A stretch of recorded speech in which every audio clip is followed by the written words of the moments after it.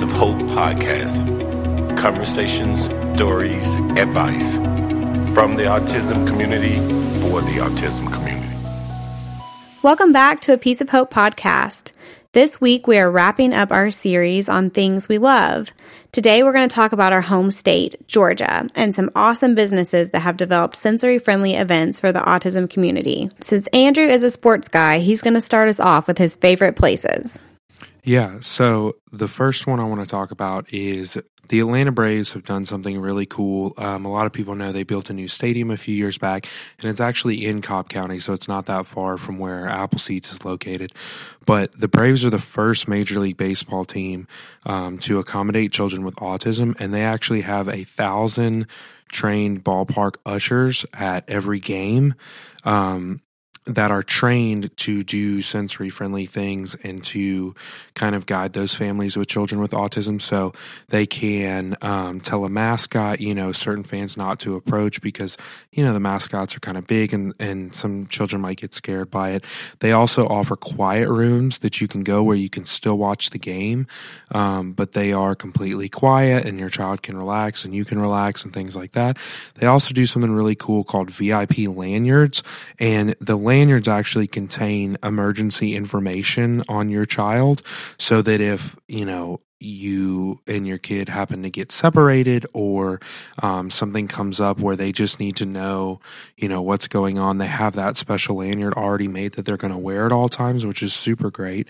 And the other great part is that they have done a special accessible seating department hotline, and guests who purchase tickets through that number will receive a welcome kit.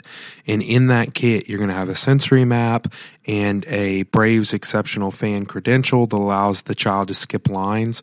And it's kind of basically the Braves welcome basket to just say, hey, we're here for you. We've made this stadium accessible for you and we're here to help.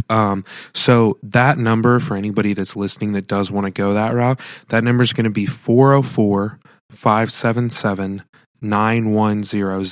And again, I'm a huge Braves fan and the stadium's incredible, but I think it just says a lot that they have taken these extra steps to make it sensory friendly because they're that love sports, and what better way for them to get to experience that but then in a comfortable environment. So the Braves have done a great job with that. Also, since I'm kind of like the sports guy, I guess, I will go ahead and jump into the next one, and that's going to be the Atlanta Hawks, who, for those of you that don't know or maybe don't follow basketball, that is Atlanta's professional basketball team, and they are actually the first team in the Southeast Division of the NBA to play in a sensory-inclusive venue. So we'll talk about that later in the show, but sensory inclusive is going to be a little bit different than sensory friendly. Sensory friendly kind of just means that there's set times throughout a day or throughout the week where they do sensory friendly things. Sensory inclusive means that no matter what you go to, whenever you go to that venue, they're going to have options for sensory sensitive things to be done. So when you go to a Hawks game, you can check out a sensory bag, and they have weighted lap blankets for the guests. And inside that bag, they have, noise canceling headphones, fidget toys, feelings thermometers, just little things that your child can use to help them feel a little bit more comfortable.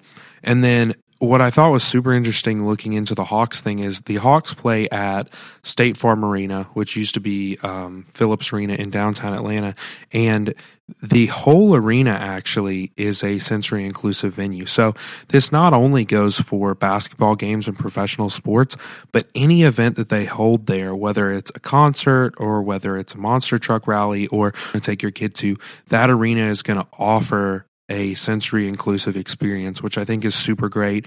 And you can check out more of that on the Hawks website, or you can call State Farm Arena and talk to them about that kind of stuff, which I think is super great. And there's one company that I do want to get a little bit of notation to, and that's going to be Culture City, and that's spelled Kulture. They are actually an organization that helped out the Braves and the Hawks become sensory inclusive.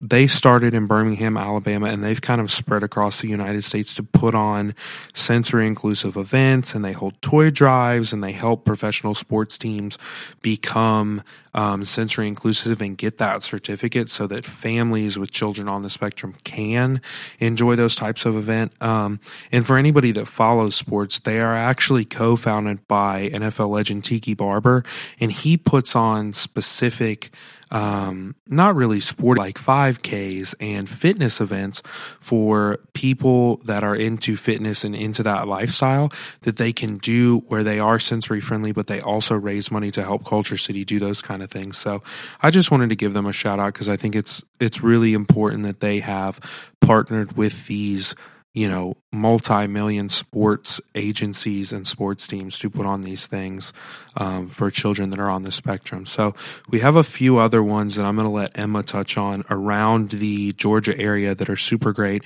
that offer sensory-friendly things. So yeah, what's next on the list, Emma? Another business we love is the Atlanta Zoo. They have partnered up with Culture City to provide sensory-friendly areas throughout the zoo, which is really awesome. There are different signs directing you to areas for children that have special needs and maybe need some quiet time, or you just need to escape the crowds. You can also ask for a sensory-friendly bag when you get your ticket.